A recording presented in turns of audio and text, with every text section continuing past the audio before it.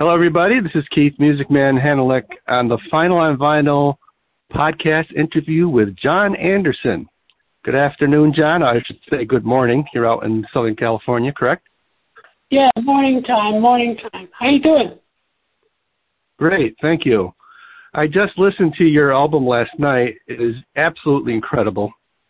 You have so many amazing people on that, too. I don't know. I tend to think that people are going to be saying this is probably your best ever solo.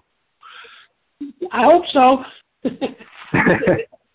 Was it a long time in the making and the logistics and all of that? Was that tough to get everybody together, or did they just send over the files on the internet like everybody does today? Well, yeah, these days you can make as long as you're on the same planet, you can make music together. Right.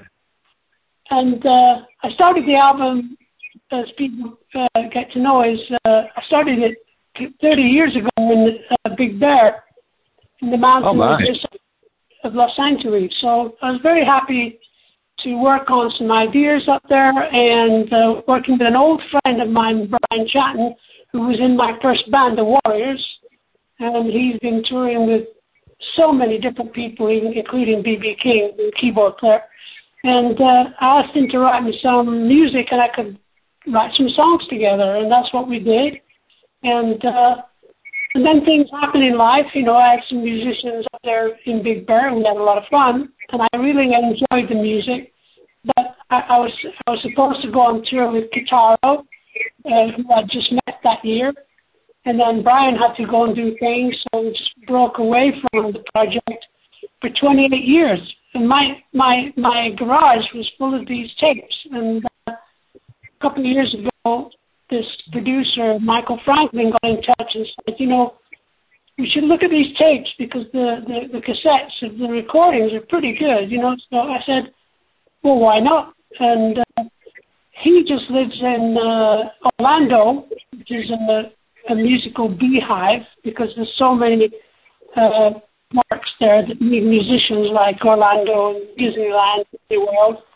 And he was in touch with a lot of musicians, and I explained to him the idea of the album has always been we add musicians and like a collaboration of some of the musicians that I've loved over the years. I really wanted to get the Beach Boys, but just wasn't the time to do that. I got Chris Squire and Alan White to play on a couple of tracks way back in 1990. So that was fun. And, wow, I didn't realize the story behind that, Jon. I didn't realize it was that long ago when it started. Yeah, I actually, because of the internet, I've started working on projects now for the last 15, 20 years. And I've got about 10 projects that I need to finish. And now that I'm in quarantine, because I'm 75 and I'm asthmatic, so I can't really go out anywhere. It gives me a chance to finish these projects, which is a slow process, which I love. So every day I come in the studio and get on with work. But it's really nice to have 1,000 hours available now. I can't believe you're 75. And, you know, I saw you a couple of years ago when you went on a tour with Rick. Remember when you did the 90125 album and that configuration of Yes, and actually that's one of my favorite Yes albums. And yeah. I was in Albany at the Palace watching you perform, and I was just in awe of your voice. You sound just as good as you did back in the 70s. How in the world do you maintain that voice? Well, I just feel very blessed to, I've been through a lot of illnesses like we all do, but I came out the other end always happy to sing. And so every morning I come in my studio and I sing. I do some, I call it vocalizationing. And a couple of tracks on the album are based on that. There's one called Rama Lama, the other one called Where Does Music Come From? And it's just something that I do, and I enjoy music so much. I'm very, very committed to the next 20 years of my life, wanting to do really good good work. That's what musicians like to do, artists of any kind. They want to do their work. And I was lucky to meet Marc Chagall, one of the great artists of the last century, when he was 90 years old, and he was still painting. And I thought, I want to do that. I'm sure you will. You know, Rama Lama is a great song, and that's, you know, the Yes sound with the and the way you do that. And I really don't want to compare your solo albums to Yes, but I just heard that little bit of influence there. Would you agree that was there? You could compare it or no? Well, there's no harm in comparing. You know, I worked in Yes. I wasn't just the singer. You know, I was the coordinator of ideas along with everybody else, but I was really, they used to call me Napoleon because I wanted to get stuff done and no messing around. And I was very eager to listen to the musicians that I worked with obviously the intro band. And then, you know, there were some moments in the initial band with Bill Bruford and Peter Banks where, you know, we'd start doing a little bit of West Side Story here and there and do America and the Adventures. And obviously Chris was always there wanting to make this happen. He always used to say to me, I never want to let you down. And I said, well, let's keep at it, you know. And 2 or 3 albums, you know, we had Steve Howe in the band. It was a big evolution for me to have somebody who knew so much guitar chords and things. We wrote a lot of beautiful songs together. And then Rick Wakeman joined, and, you know, the sort of balance of the music sort of became spontaneous then, and but a lot of hard work. You know, it was you know, a lot of rehearsing. And I was very demonstrative about working. You know, we can't just sit around thinking we're rock stars. That's not what we're doing here. We're creating music that's very different. And eventually we got to a stage where we did you know, the Fragile album and Close to the Edge. We did Breakthrough because it had nothing to do with radio. It had everything to do with music. And I've just carried on that sort of state of mind all throughout my career. It sounds like you and Chris motivated each other, and I'm sure you miss him so much. Not really. You know, I loved him. We were brothers. Of course, if he was here tomorrow, he would really help me at this moment in time. You know, because I'm working on this gigantic piece of music now, and it's driving me crazy. But that's part of it, you know. I have to tell you, I bought the Steven Wilson remasters on LP for Yes.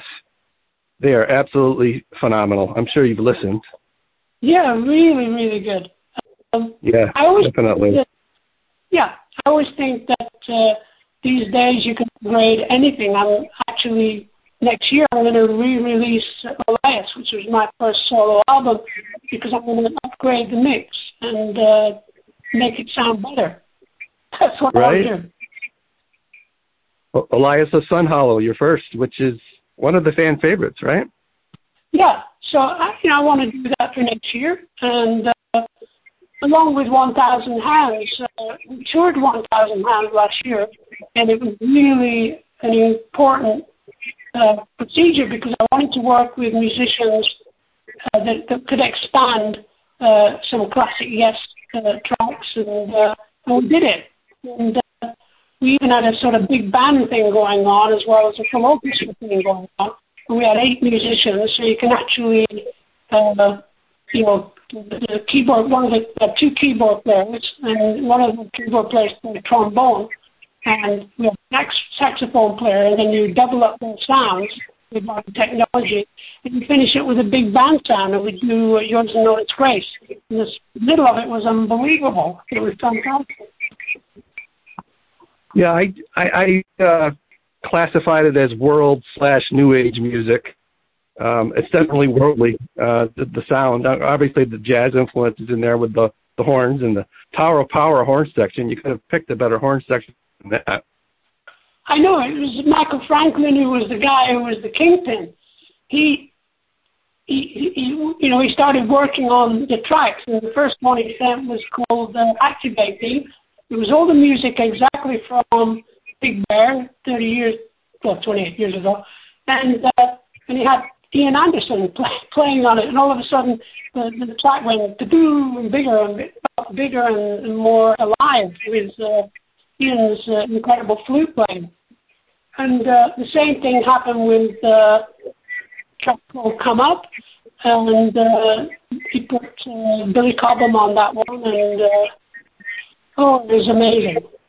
And Korea, and I'd worked with Jon Anderson, so I asked Jon Anderson to play on Come Up, and to me, it's a classic musical event for me in my life, anyway. Well, I can believe that. I was just thinking of the title, 1,000 Hands. I'm thinking last night as I was writing the review, he must be referring to all the people that were involved in the album. Is that right, or was there another meaning behind that title? So it's the idea. When I first started my Facebook, I wrote down all the people that have influenced me in my life, and I wrote down about 100 people, 120 people or something like that. And then I thought about all the people that are working on this album. I said, hey, and Michael Franklin said, well, we could call it 1,000 Hands. It's about 1,000 hands been working on your life. I said, yeah, that's true. Interesting. Well, you're a very spiritual, humble man, Jon, and that comes through in the music. It's such a beautiful thing, and I enjoyed listening to that so much. It just filled me up, and you can tell that you're coming from a place that's true and original and from the heart, and it's all you, and it's a real beautiful thing. I just wanted to congratulate you on that. I hope it sells millions of copies for you. Thank you. So you have a lot of different things going on all at once because quarantine's there and you're taking the time. And how much time do you spend in the studio each day? Well, it depends. I get in the studio at 9 till 4. It's about 6 hours a day. And, I have a break in the middle, but, some lunch or something. But I'm sort of dedicated to getting some things finished that I started.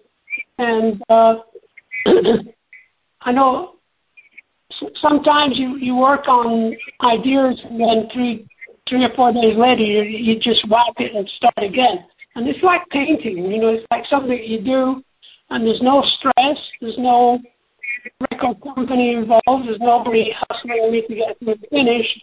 So I have this free time to work on some of the very interesting work. I've been writing stories for a long time. So I put some stories to music, and they've come out very well.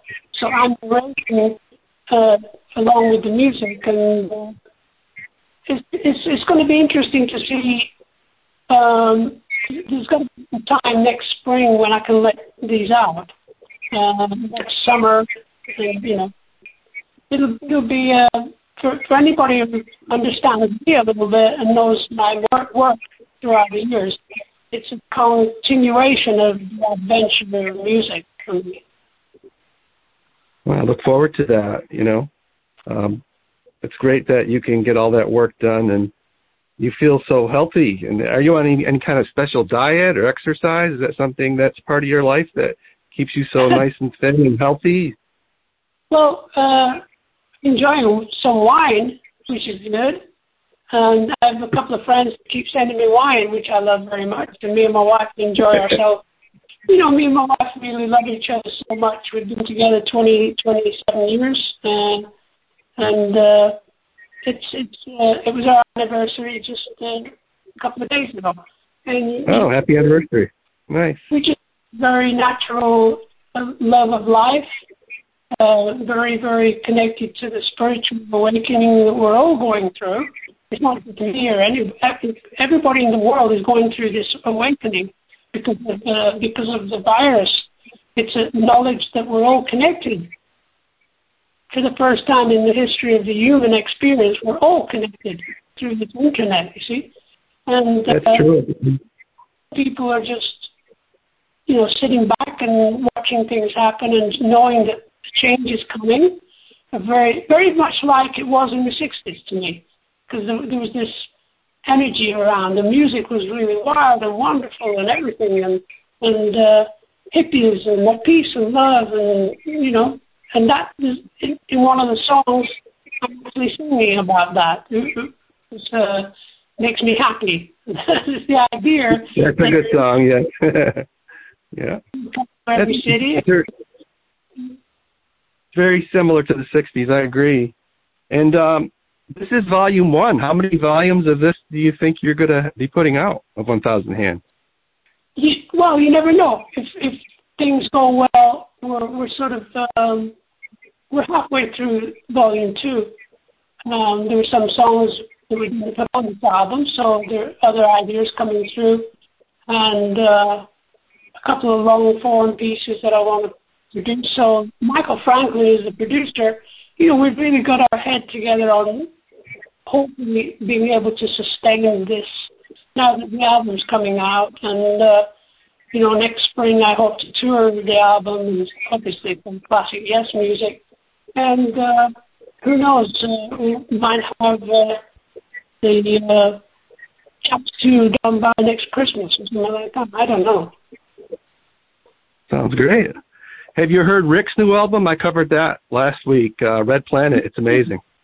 I'd be very interested in listening to the Bolero. He has a Bolero, doesn't he, on that?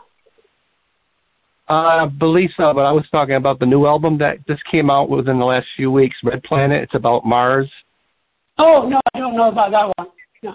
Oh, it's incredible, John. It's absolutely incredible. And I'm actually going to speak to Rick on the 20th. And it's interesting how this is lining up that, he put an album out, I reviewed it, I'm going to interview him, and same thing with you. So it's like karma. It's amazing how things come together. Oh, yeah. What was the name? People were clamoring. I'm sorry, go ahead. No, what was the name of his last album? But I heard his new album's got this Bolero on that I actually recorded with him, and I don't know if he used the original. Oh, okay. Well, this is a different one. It's the Red Planet. And no. I actually got the vinyl, and it opens up with a pop-up in the middle like the one of the old Jethro Tull albums. It's really cool. And, yeah, it's very proggy, and I'm sure you'd like it. But I just wanted to mention that. I know Rick's a friend of yours, and you've made a lot of music with him over the years. He's absolutely amazing as well. He has this joke about me. He says that Jon Anderson is the only guy he knows who's trying to save this planet while living on another one. Yeah, it's funny because he said something in the inside of his album that said, this is for those who like the Red Planet and for those who think they're on it. Yeah. Well, it's been fantastic talking to you. It's an honor to do so, and I appreciate your time so much.